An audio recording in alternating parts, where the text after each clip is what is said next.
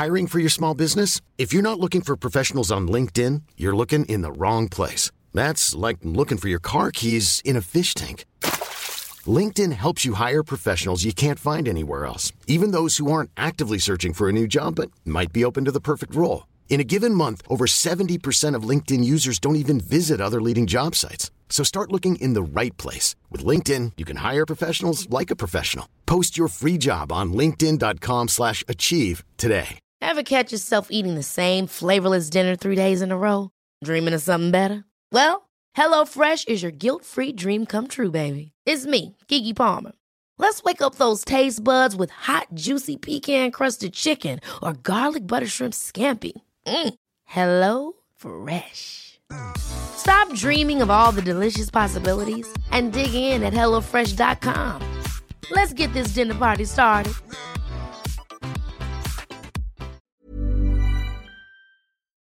Ladies and gentlemen, may you please take your seats as the show is about to start.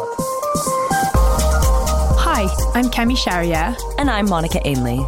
And you're listening to Fashion No Filter, where we sit down with some of the lead creatives, strategic thinkers, and emerging talent around us to interpret the ins and outs of the fashion industry today. What should we talk about?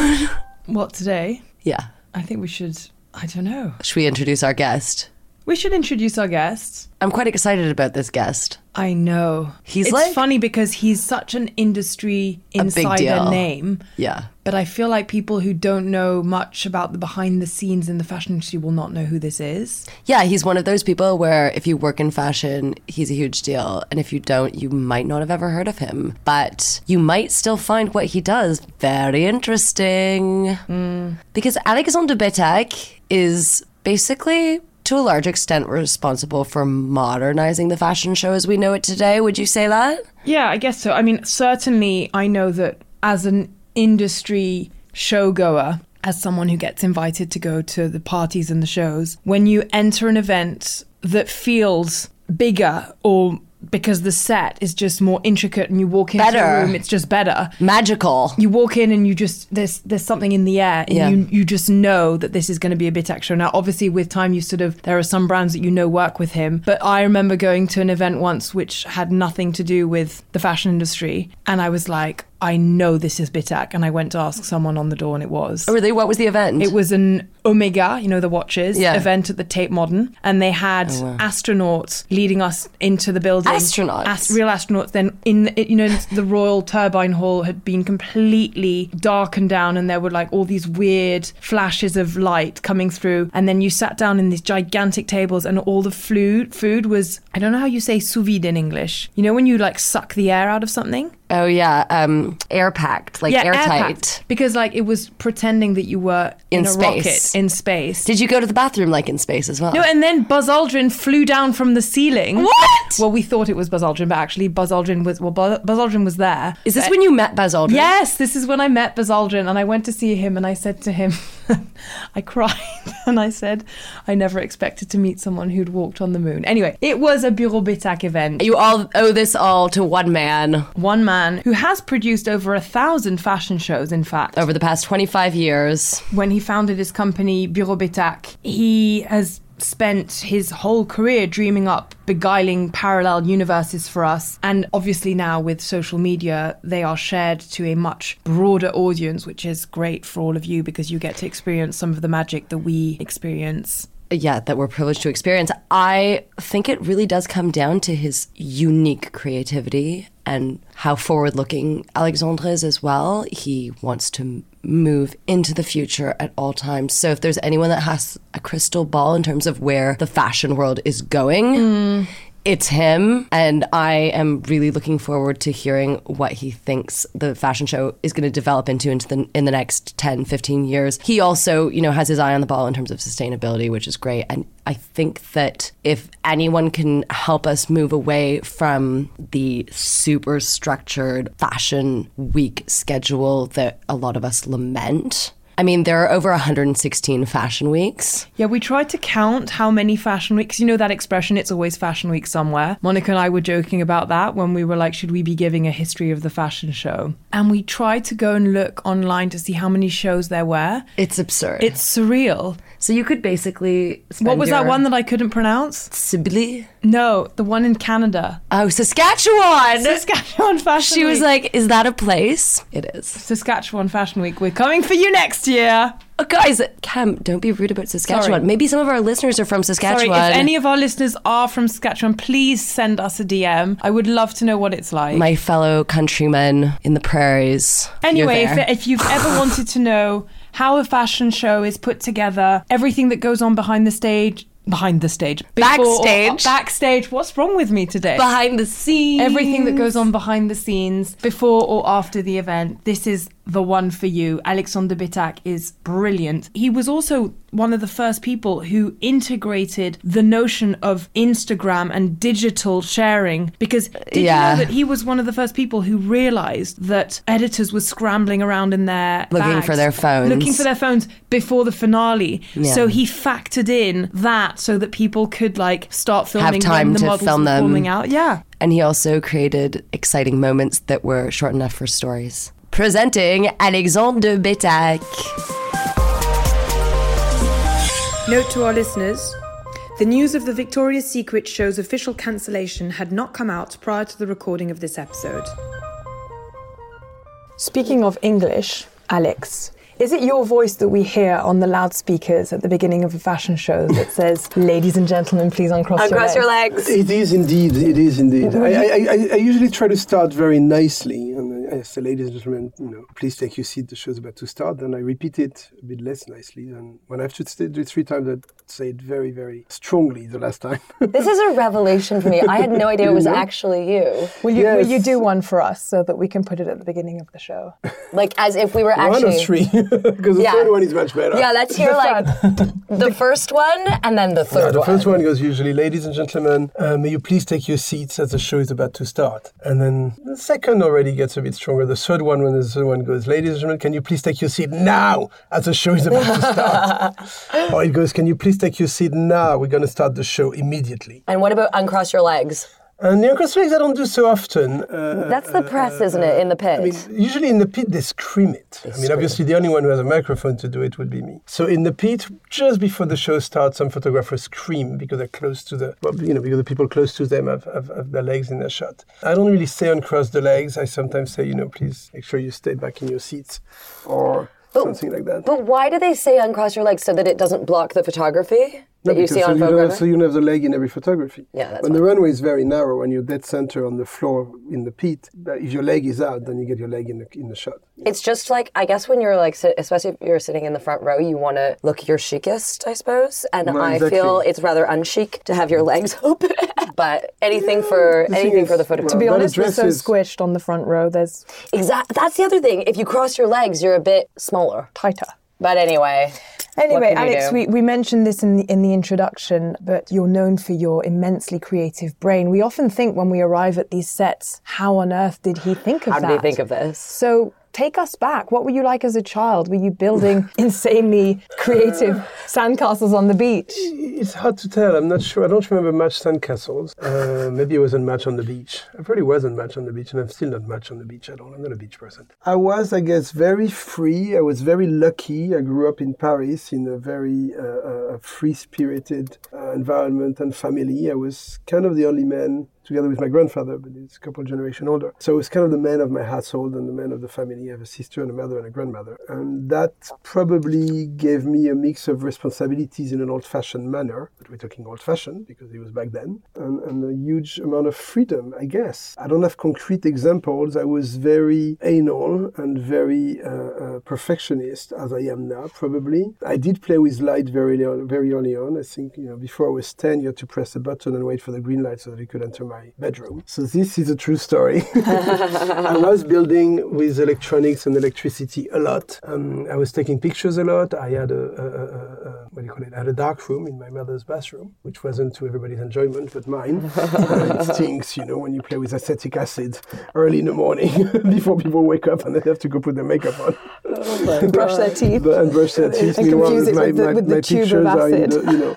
In the fixative for the next hour because they're still there finishing. Yes, I did do a lot of these things. I did build machines. I designed arrangements of stuff from whatever, I guess, from little robots and little animals and little things to the rest of the family's objects and turn them into configurations and then shot them and then print the pictures and then whatever. So all this probably led to what it is that I do today. So were you a mauvais élève or were you a good élève?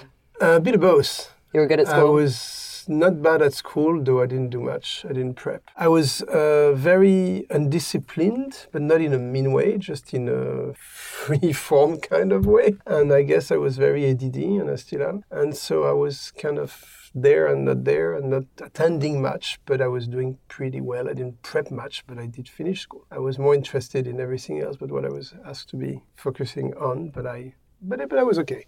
And did you study in university after? No. You were like creative time. Too impatient. I mean, I enrolled in a few. I enrolled in Sorbonne. I lasted 2 hours, but it looked beautiful.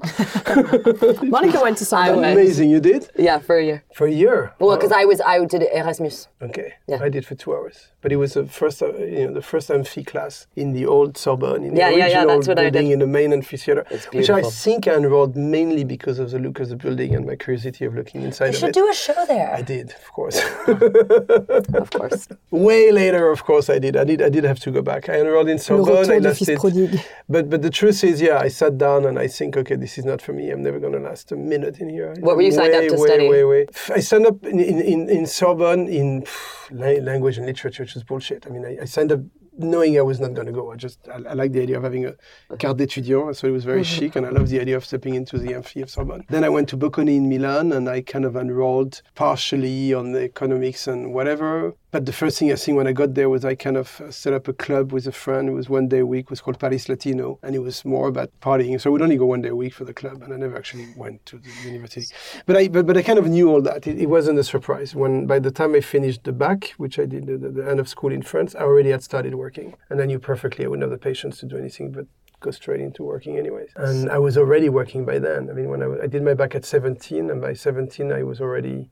By the end of that year, I was already working on a show. So what led you to fashion? So you were already interested in fashion? No, I was not interested in fashion specifically. I was interested in creativity and in creativity in general. I was and still am very attracted and interested in pluridisciplinary creativity, however you address it and wherever you give it. But I started taking pictures, as I said, very early when I was a small child, when I was 7. It's a story I said before, but it's true. My grandfather offered me my first camera. I was a 126mm Stamatic, and I was very seriously starting shooting. And then I grew up, and 10 years later, I was still seriously taking pictures. I was working for some Berlitz travel guides when I was a kid, taking pictures for them in Switzerland. Well, you were employed by them as a child. On holidays, I would do on That's holidays. So cute. I would go shoot and sell them the pictures, and then I started working for a couple underground magazines like Actuel in France, which I was too young to remember. It was one of the first free.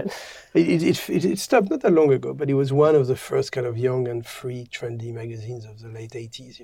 Yeah. There was a couple of those in Spain as well, where I went by chance, and I started working while I was in school. Where I was finishing school, I was selling some pictures to some magazines, and that led me to meet some people, amongst which a fashion designer with whom I started working right away. But totally by chance. Not so much because she was a fashion designer. Because we met when I was in Madrid. It was late 80s, and I loved what she did. I loved the global environment of it. And I proposed to help if she ever came to Paris. And she once came to Paris. Her name was Sibila. Still is Sibila, but she...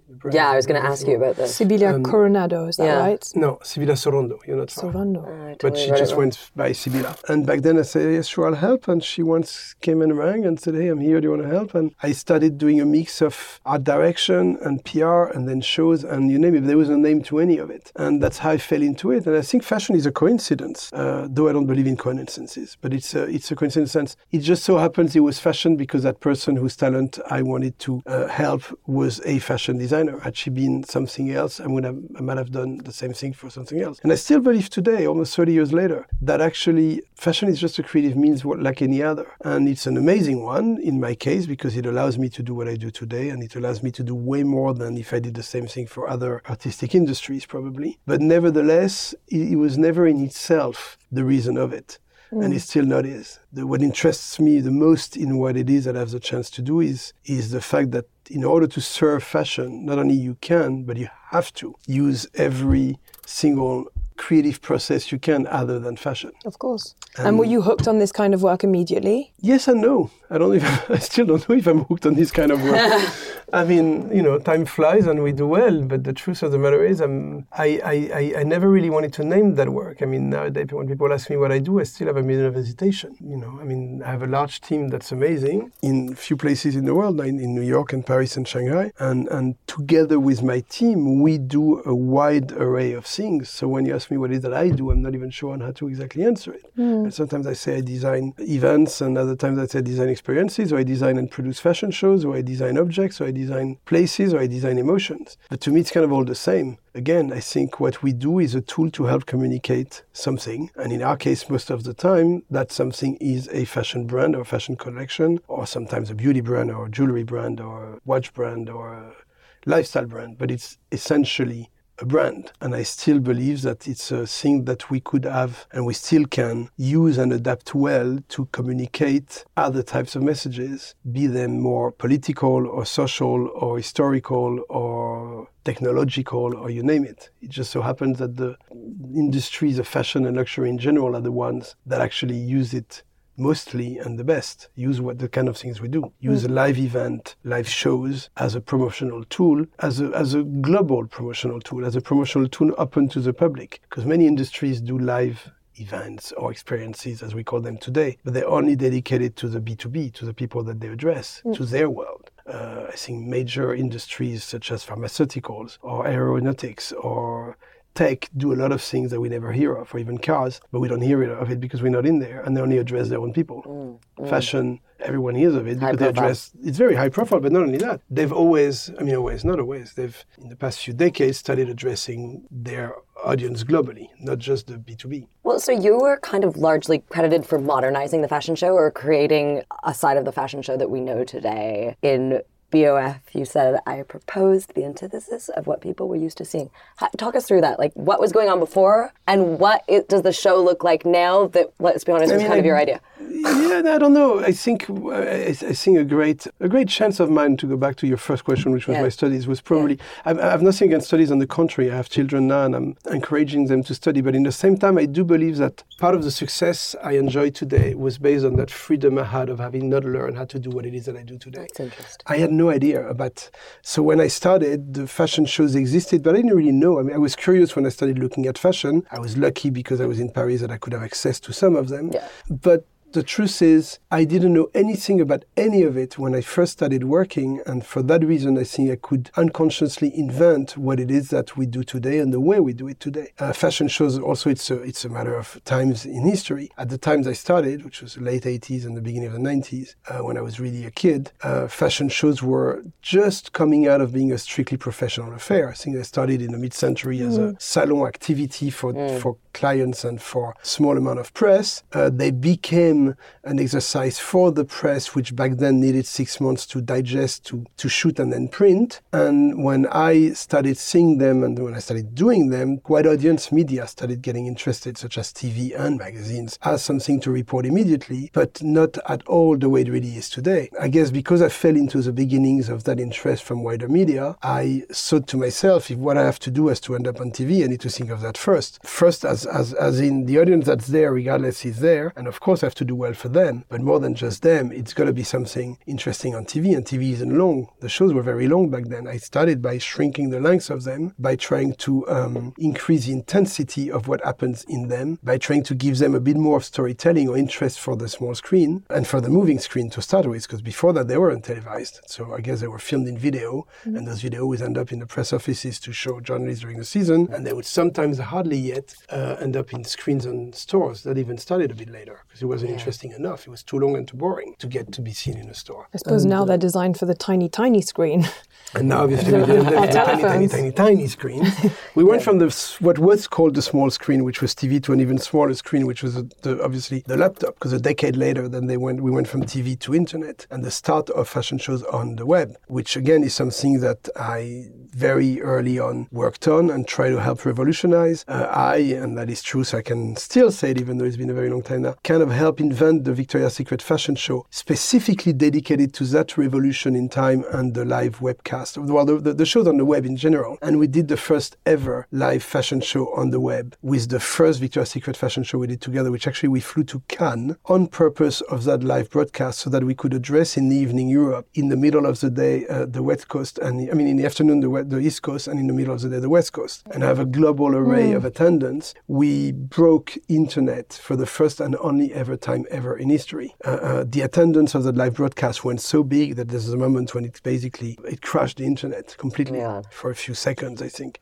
minutes. And so that was the beginning of going from the TV small screen to actually the internet. So we've actually crashed the internet. May of 2000, so almost 20 years ago. We should do a little thing on that actually 20 years later. It's going to be 20 years in May next year. And sadly, the Victoria's Secret fashion show, we stopped doing it many years ago, but they kept on with kind of the same recipe, and they sadly crashed the Victoria's Secret fashion show themselves. Well, because they didn't know how to update themselves. I think it was back in the day that was a formula that worked, and now I think women want something different. Potentially men want something different too. Well, no, I'm sure. Everyone at a moment in time in history, and hopefully they will reinvent themselves and rebirth. You think they might come back? Better. Yeah. I really hope. I hope the best. I definitely hope they have. We had an amazing adventure for a few years together, and I really hope them the best. So again, it's not a perfect answer to your original question on what did I study and how did I start. But to go back to the study factor, I think, because I don't want to close it without saying something that I really, truly believe into and mean. I do regret today not having studied, but what I do regret today, I don't have really regrets, but I wish if I had taken the time, and I was way too impatient, so I wouldn't have taken it anyway, I wish I had taken the time to study a lot of the things that would have helped me today, which have nothing to do with what I do directly. So if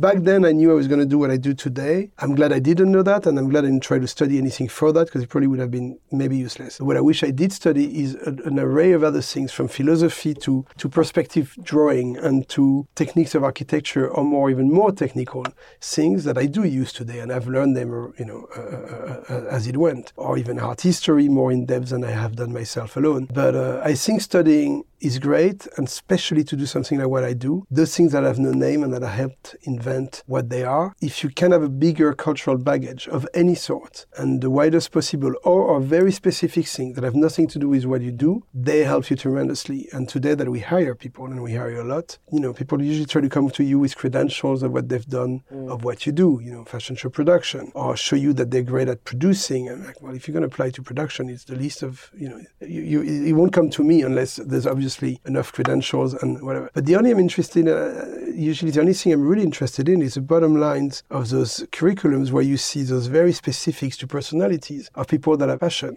or have studied many years, something that is completely irrelevant to what they are today, and precisely what will make them completely personal and different. And it's usually everything that has nothing to do with what we do today.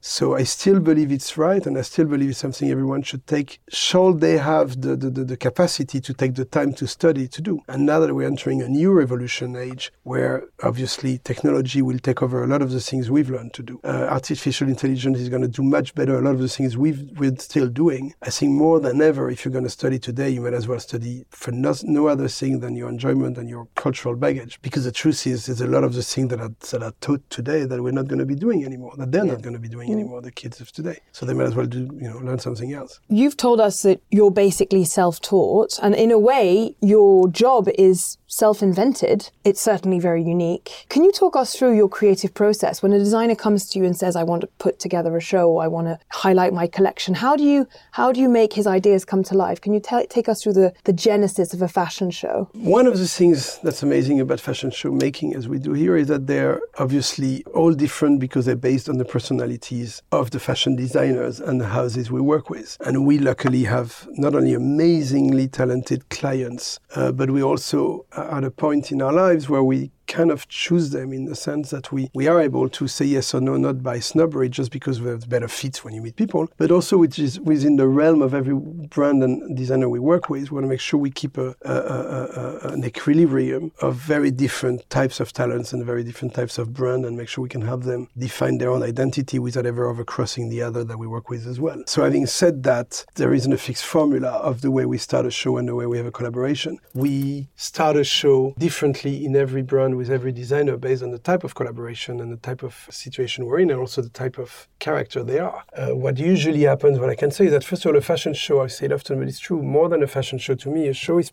fashion show is one of the most important mean of communication of a brand. It is the first mean of communication of the collection, but more than even that, because there are many of them, a fashion show is one part of the global communication history of the brand. So when we do a show, we do a part of that history. We never do a show to do one show. We've never actually accepted to do one show.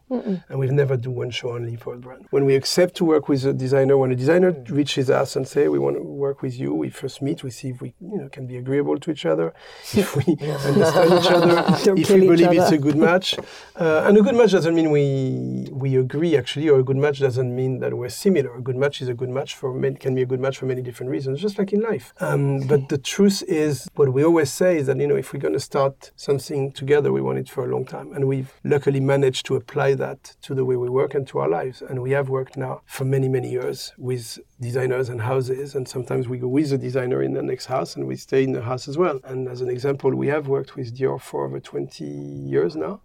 And we did all the years of John Galliano. Well, not all, a couple of years into John, he called us. But we did years with John Galliano and then with Raf Simons and now with Maria Grazia Chiuri, which is amazing. But also we've done in a very wide array and of different types of designers, from over 20 years with Michael Kors to now over 10 years with Rodarte, to Isabelle Marant, to all the ones we work with today are very long relationships. But can I just cut in here, because there's something that I wonder about, because sometimes you start with them when they're already really established brands, like Dior, okay, one of the oldest houses in Paris. Yeah. But sometimes it seems to me you start when they're really young. Yeah, often. Like Simon Jacquemus was very young when you started working with him. Again, I mean, he can't have had the budget that Dior No, had. he didn't. No, and we always do, but we have a lot, and we still do. There's always, well, first of all, I believe that it's always important to help the young designers.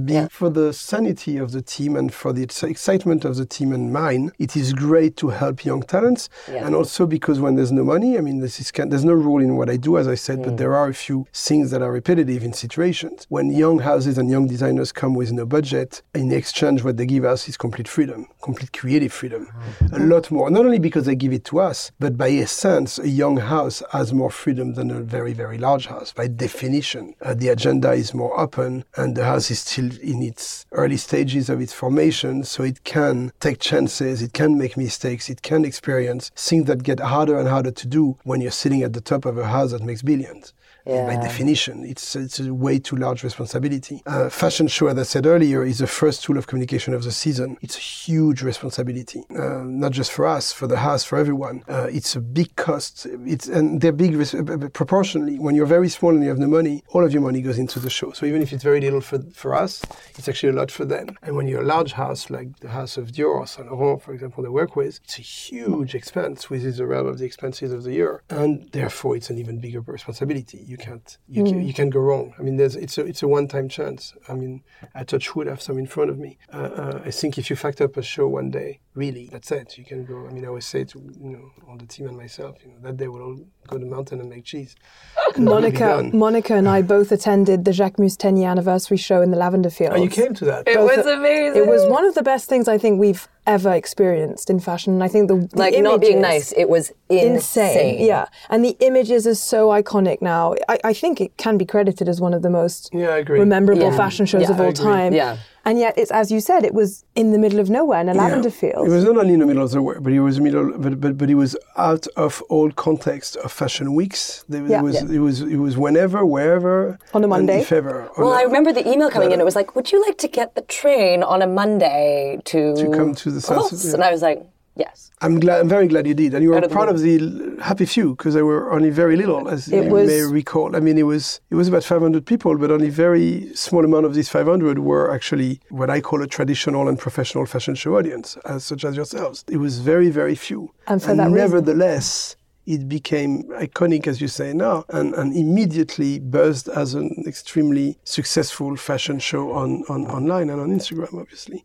But the party was also it was incredible, the after party that you created in the field. It was like being at an insanely intimate wedding. We danced for so long. Yes. And I think that's what made it so special, because the way people talked about it, it's as if you'd gone to Simon's wedding. Yeah, exactly, I was going to say, because it was extremely sincere, and people today want sincerity everywhere and in everything. Yeah. But it's funny, I have a lot of great experiences attending some of your shows, because when I attended one of Vaccarello's first shows for Yves Saint Laurent, I remember we got told that it was going to be super special and we didn't know what to expect. And we arrived Place du Trocadéro, and there we were in front of the Eiffel Tower, and it was totally black. It didn't have its lights on. And everybody was so surprised. They were like, the Eiffel Tower doesn't have its lights on. What's going to happen? And 8 o'clock came and went on the clock, and the Eiffel Tower didn't flash. You know, it sprinkles, it shimmers. It shimmers. And everybody kind of looking at each other and like, what's happening? And then Lenny Kravitz ran in late. Yeah. So we thought, oh my goodness, they're waiting. Someone has got the button to turn on the lights. Alex is holding the button of the Eiffel Tower lights and it's not turning on. He sat down, another minute went by, and then suddenly the music of the show started blaring out and the Eiffel Tower just lit up, and it was insane. I think everybody kind of cheered. Amazing. Yeah. Very iconic moment. Even for me, I mean, as I said earlier, I had the chance in my whole I had body. the chance to grow up in front of the Eiffel Tower in the 15th arrondissement of Paris, kind of further away, but in a modern, 70s building at the top of which, 9th floor, from my bedroom I could see Eiffel Tower. So I did spend time dreaming of that place and spending time on that place. And I have to say that when we started working with Anthony from the beginning of Anthony. So we did his brand, which we did amazing shows together. And then when he called us to do Saint Laurent with him, of course, we were very, very happy. And when we together got the Fountains of the Trocadero and the vicinity with the Eiffel Tower, of course, it became a big deal that we wanted to play with it. It took us a while to get to that control moment that we had of getting, as you said, the button to actually decide on when the Eiffel Tower was going to flash and change its color. How do you talk? Who do you have to take to lunch to get control of that button? I give you all my secrets. And in that case, I have to say it's all credit to my team, because they're the ones taking to lunch. Okay. I have an amazing team and an amazing client in that case. And between, I have to say, between the House of Saint Laurent and the wonderful powers there and the other wonderful powers we have here at Brebetac, they together managed to convince the authorities to let us do that. Right. And the Picasso Museum, was that easy to convince, or?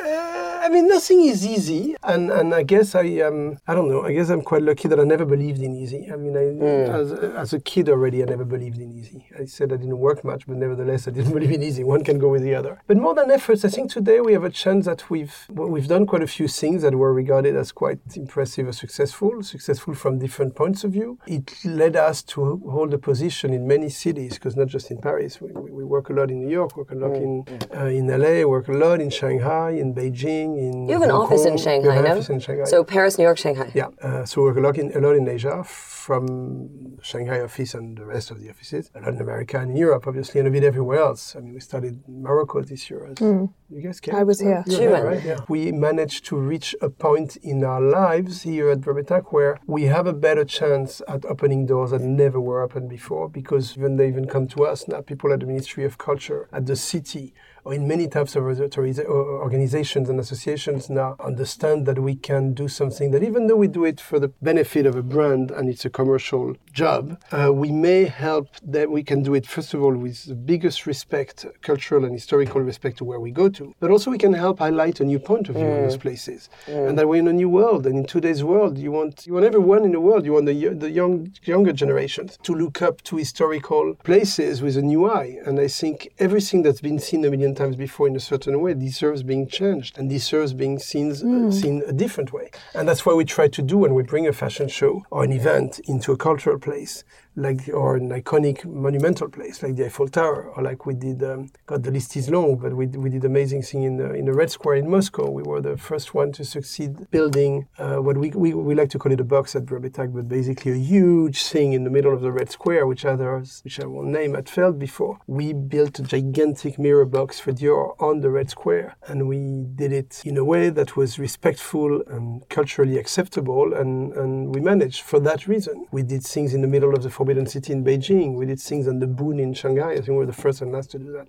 We did things, obviously, in the middle of the Louvre. Not that we were not the first ones to do that, but what we did when we did like the Mountain of Flowers with Christian Dior in the Louvre with Ralph. That was amazing. We managed to convince going higher than we had ever been and that no one had ever gone, because we were going to do something that we were going to tie the Louvre into, and that we were going to let open the view from the public for the setup, and we would let the dismantling open to view of the public, and even the giving of the flowers upon dismantling that Mountain of Flowers. So it became something that the Louvre and its audience participated into as well. And that's something that's really important to us. Same thing when we do Saint Laurent, the fountains of the Trocadero. Would you say that things are easier here in Paris because fashion is has such a big place in culture? You know, it's taken seriously here, I think. What's a big part of the French economy? Exactly. No, I would say it's the opposite. Oh, really? To be very frank. Unfortunately, I would have thought Paris has been the hardest place in all the places in the world we work in to be able to get stuff that was hard to get. Really? Bloody Precisely typical, isn't because it? fashion is fashion, because there is a very old-fashioned way of looking at things and at fashion politically and financially in this country, that a lot of fashion houses are badly seen by the global public, and that France's culture doesn't sell in, unlike America or Asia. So you cannot buy anything here like you can, I have to say, often in America or in Asia. You can buy your way in. You can buy your way in. Here you cannot buy your way in. And in fact... But on some levels, that's a nice thing about French culture, that you can't buy your way in. That's what I'm saying. I mean, obviously, everything has pros and cons. And the truth is, it's amazing because it gives a global, better educated and cultural place that we have the chance to spend time in and to share with people that don't only share it because they can afford it, but just because they're attracted culturally by it. I guess the other plus, in a way, is that we still can make you discover new places, because it's taken us decades to manage to get them to say yes to use them. Literally, decades. There are places, I mean, we spent, when the Grand Palais was closed for over 10 years the first time before reopening, and we were on their back the entire time for over a decade to manage to be the first there when it would reopen. Same with everywhere. It takes forever. So Paris is very, very hard. But it's getting better in the sense that the authorities understand that it's not just selling into the bad powers of the fashion groups and the high capitalism only. It's actually using their creativity and their outreach to maybe give those monuments and that culture another understanding and another read and another exposure. We also, I mean, another thing we pioneered and I'm very proud of, I mean, it's very betaxing, as it's another adjective here, obviously.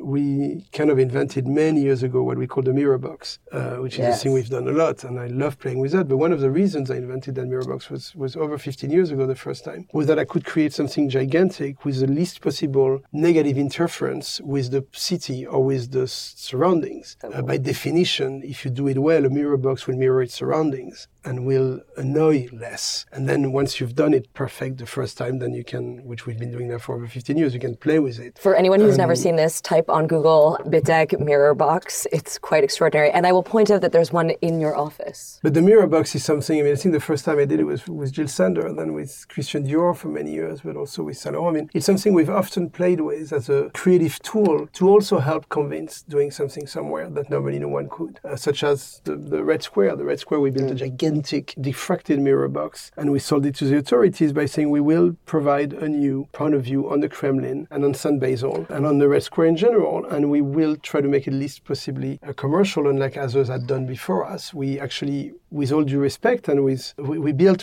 for weeks. I mean, when does this big thing, they take weeks to build. But we put up the Dior logo only an hour before the show opened.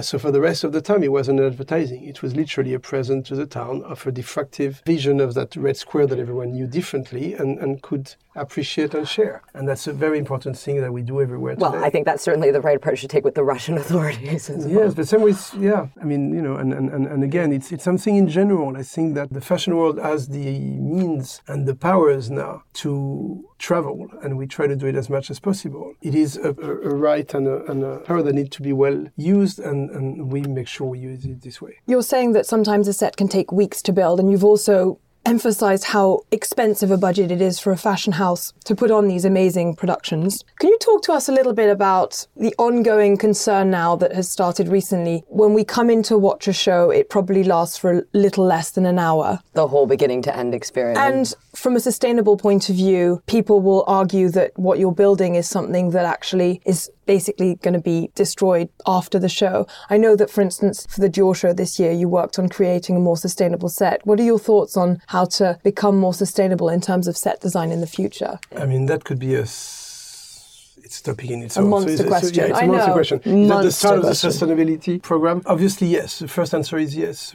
Sustainability is a huge issue in our world, and it's a huge issue in my world and in my life. And it has been for an incredibly long time. In fact, we've been working for over 10 years now on the topic and on starting to calculate our carbon footprints, on trying to offset our carbon footprints when we could. We started a few years ago, for example, with a few of our biggest clients like Saint Laurent and Dior. We have a sustainability person. We have a team actually now. We have a program. I can say very proudly, but I'd love to speak more in depth about that later when it will be completed. In February, we'll be the first agency in the world that does fashion shows and luxury and fashion events to get the ISO 2121 norm, which is the international norm of eco-consciously making ephemeral events. So other agencies in the world applied and have that in other businesses, but within the world of fashion and luxury that we're in, we will be the first one to do that. We've worked on that for years. That means that we basically will comply with international necessary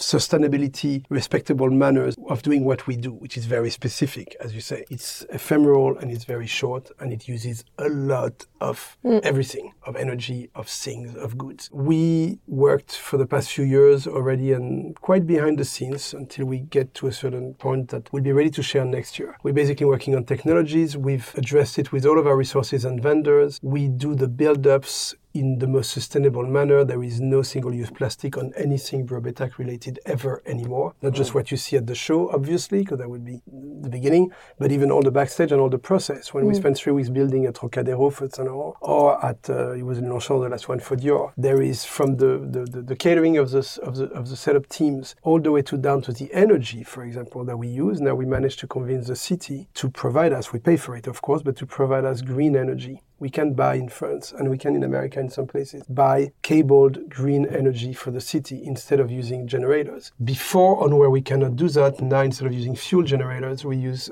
colza oil generators. Like we've changed a lot of that. We've changed the entire light array to LED and not to less consumption LED. We've changed our sound systems. We've changed absolutely everything, and we're revolutionizing it with our vendors that we bring into the program with us and say, okay, if you want to continue to work with us, we want to do it like this. We want to reduce and reduce and reduce. We will never get to zero. There will never be a zero carbon footprint fashion show, as so many try to say they do. However, we can do the best we can. We can bring it down to as much as low as we can. And once we get there, and parallel to getting there, we can also obviously help convince and find new ways to carbon offset the carbon footprint we leave. So it's the two things. One is to try to spend the least possible, and the other is obviously to try to offset in intelligent ways what you can, or to upcycle rather than recycle. Those are really long topics. We work together with an association called Coloco. We managed together with the association to make sure we could trace the origin of every single tree. Every single tree came from no more than 100 kilometers away from Paris, which is why the selection was purely a mix of Mediterranean influences that managed to survive in Ile-de-France and what you more normally see in the country around Paris. And we made sure they go somewhere and they are tracked and traceable, all of them, no further away than that again. And they all had a destination, and the show was just a little way through for storytelling. And we made sure it was done exactly like that. So it was really in depth, that show. And aside from the show, the topic of the show became that, so that if we're going to do things sustainably, as we start to do everywhere, again, we said originally a fashion show is a hugely loud communication tool. It has a responsibility, therefore, and it can address topics that matter. And when it does address a topic that matters, such as this one, it can do it better and more loudly than many other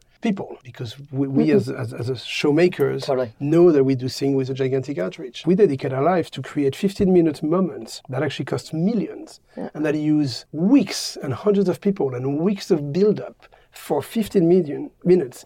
that essentially serve the only purpose of promoting a commercial good that is completely unnecessary and unsustainable, it's really, really bad. So instead of, one option would be to say, okay, we stop fashion shows, we stop fashion weeks, and we go make cheese, as I said earlier, and we'll be more responsible. I love the idea of you making cheese atop Mount Annecy. Yeah, or further down. Goat cheese, it would be. La Ferme Bétac. But La Ferme Bétac, it will come one day, trust me. But no, what I want to say that I think there are a lot of important topics, and when you're at a point in your life and your career where you have a certain power, because we do have that, obviously I think our role and our devoir, how do you say, our homework, but duties. No, but our duty is not to stop doing what we know we do wrong.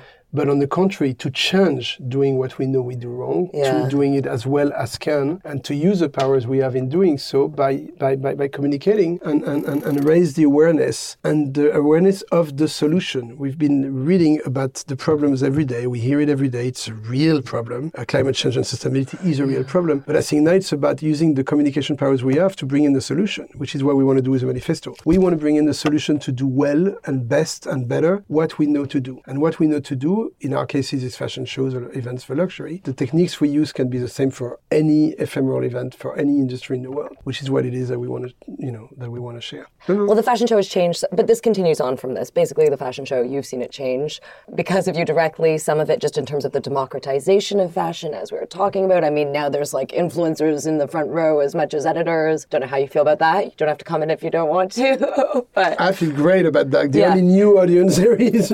I feel great. Again, it's a longer topic if you go in depth, and it deserves going into depth. But I feel great by the fact that there is a renewing a little bit of the audience. Not that I'm unhappy with the old audience. I think that it's just interesting. The fashion world promotes youth, and as always lived on youth, on very, very young models, and on in general very young talents. And it's funny. And if you look around me, my office is in very big part, like many other fashion-related companies, probably full of incredibly young talent. Nevertheless, the authorities of the fashion world are exactly the same since the day I started.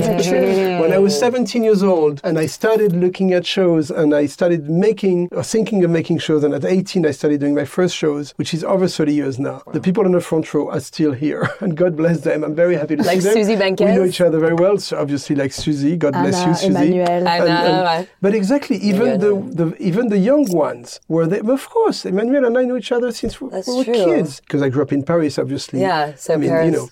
But not just that. What I'm trying to say that fashion world is an almost too loyal world, unlike what everyone thinks, because if you look at your first shows, they are the same. Partly for that reason, some of that revolution that we need hasn't really yet happened, because it's the same people, and they're not that young. I have been advocating, as you know, and I've said it a lot lately, for a complete revolution of the fashion show world, not just the fashion world. So this is what I was leading on to. Where do you want it to be in 10 years, in 15 years? Not in 10. I don't want to wait 10 years. I want to do it. I'm working at doing it much faster than that. I think that obviously the change of guard, the change of audience, and the rise of technology, or rather the technological advances, lead us now to completely revolutionize. In addition to the problems that it creates in terms of sustainability and the need of those businesses to grow differently to remain sustainable, all of that put together leads us to what I call the revolution of now, which is, I think that the Fashion Week as we know it, where the constraints are the same since 50 years, of the same international audience that needs to be in the same room at the same time, in the center of the same town, because there is another fashion show for the same people, 1 hour before and 1 hour after. Because all this was built on the fact that you needed to show 6 months in advance to a buyer that needed to buy, and then you could produce and then put in the store, and to a journalist that needed to digest and then shoot and then print and then put in the kiosk. All this is gone, and we know it. Written press as we know it is dead, and there's nothing wrong with that. It just needs to reinvent itself digitally with the same talent and the same creativity on the different media, that's all. And long-term fashion buying is not dead, but it is, because fashion interest comes with shorter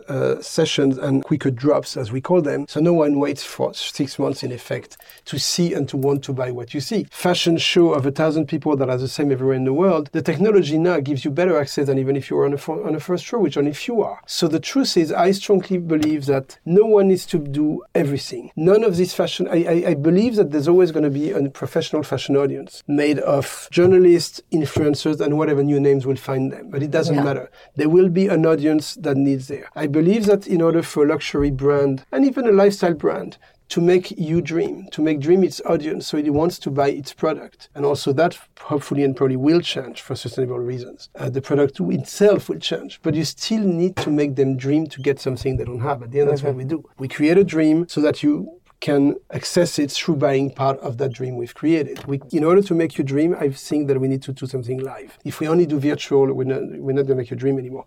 If everything you see online is a showing of something that never happened, that is only virtual, you're going to stop looking at it, and it's definitely not going to make you dream. However, I do believe that you don't need to be at all of them. I think that for that reason, fashion shows will continue to exist in a live manner. But as you said of the Jacquemus show, or you said of the Dior show, or the Saint Laurent show, to take 3 examples, they are amazing live events that make people dream even of just seeing what is left of them on social media as digital content. They will continue to happen a lot because brands nurture themselves and their audience with that. However, I think that the traditional fashion week format of the same people in the same city at the same time will have to change. Amen. It has the grounds to change. The technology is such that you don't need to go at every one of those shows anymore. You meaning everyone that comes to these shows don't need to come at all of them. I think to some of them, yes. But if you miss a season or two, if you miss a city or two, it no longer matters. FOMO is good. Let's promote FOMO. JOMO.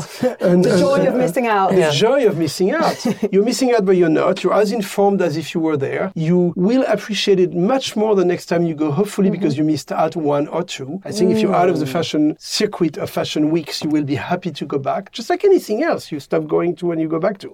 It will give joy to the audience, and it will give, more than anything what I'm trying to get to, it will give us a new start. Us, which is the people who create those fashion shows and events. It will give us, for first time, a brand new start of reinventing and revolutionizing the way we do it. It means we could go anytime, anywhere, to anyone.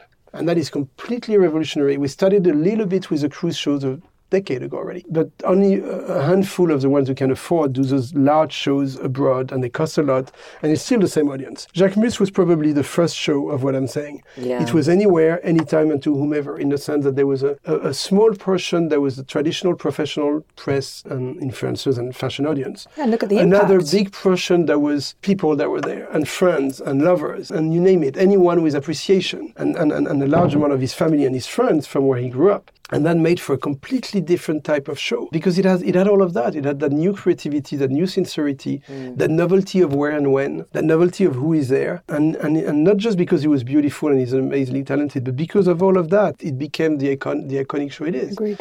And I think that once we start dismantling the fashion weeks, when we start convincing the brands, because that's our role, that it will be as efficient, if not more, to come out of Paris or New York or London or Milan. We started shuffling a bit. We convinced Rodarte to come to Paris once and then to go to LA. Yeah. We started moving from London shows to New York and some New York shows to Paris. But that's just the beginning. I think now we need to go much further, and and we need the blessing of the houses and the blessing of the press. You have our blessing. Good. Thank you. Please dismantle fashion month. We are. You were always a disruptor, and this would be the best disruption yet. Exactly. The world really needs it. We're working strongly on doing that. Good to know. Trust me. So basically, if you accept, you have to answer whatever first comes to your mind. It's like the quick fire round, okay? Oh, really? Yeah. You ready? Okay. Don't think, just say. Okay. Funnest project you've ever worked on? Oof, God, it's very hard. I'm reaching 1,500. The funnest... 1,500.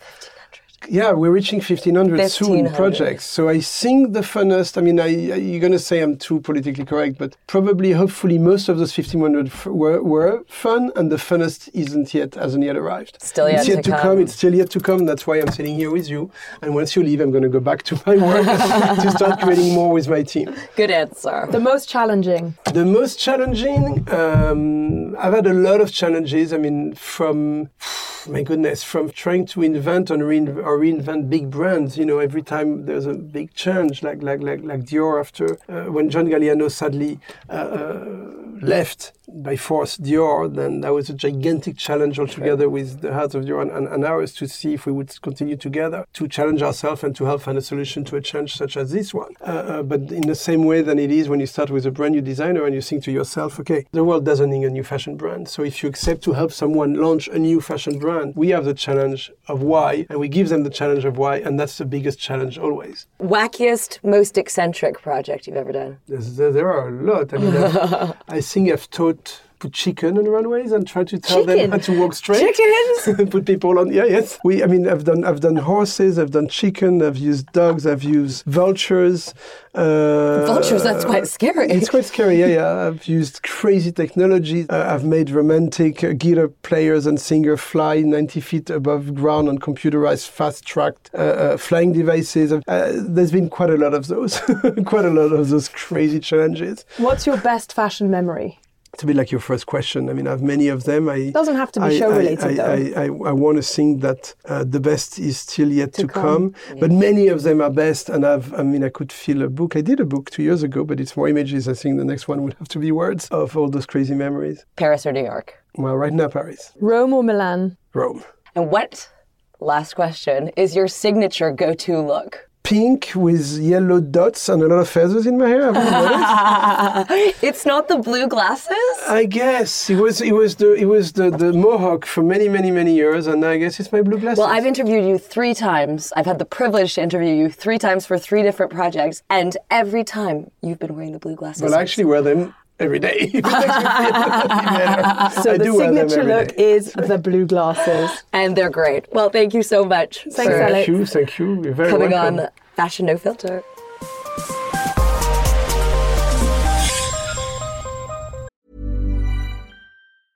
I'm Sandra, and I'm just the professional your small business was looking for. But you didn't hire me because you didn't use LinkedIn Jobs. LinkedIn has professionals you can't find anywhere else, including those who aren't actively looking for a new job, but might be open to the perfect role, like me. In a given month, over 70% of LinkedIn users don't visit other leading job sites. So if you're not looking on LinkedIn, you'll miss out on great candidates like Sandra. Start hiring professionals like a professional. Post your free job on linkedin.com/achieve today. Hey, it's Ryan Reynolds, and I'm here with Keith, co-star of my upcoming film, If, only in theaters May 17th. Do you want to tell people the big news?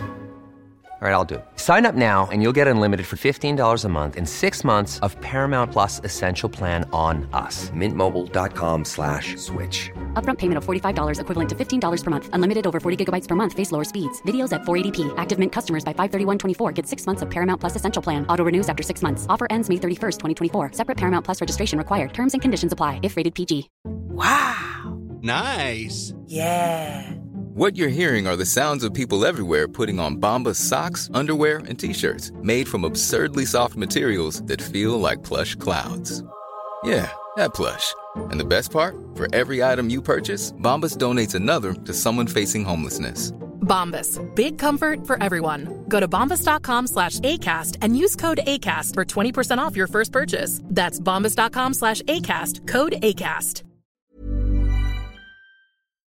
Thank you so much to Alexandre de Betac for coming on, and to all of his team at Bureau Betac and Bureau Futur. It means so much to us. And to all the rest of you, thank you for tuning in once again. And if you like us, show us. Please rate and review on iTunes. And you can also DM us on the @FashionNoFilter Instagram account, where we're always happy to answer your questions. Actually, as we did before, we are happy to become your fashion agony aunts. Yeah, I loved the last week's question, so send us more and we'll try and give you a good answer. Until next time.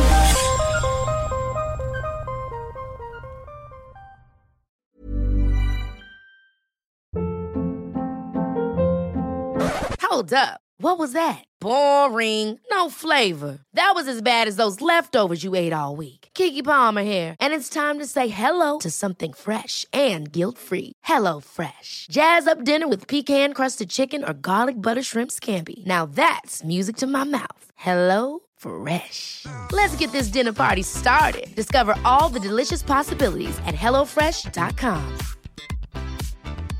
Even when we're on a budget, we still deserve nice things. Quince is a place to scoop up stunning high-end goods for 50 to 80% less than similar brands.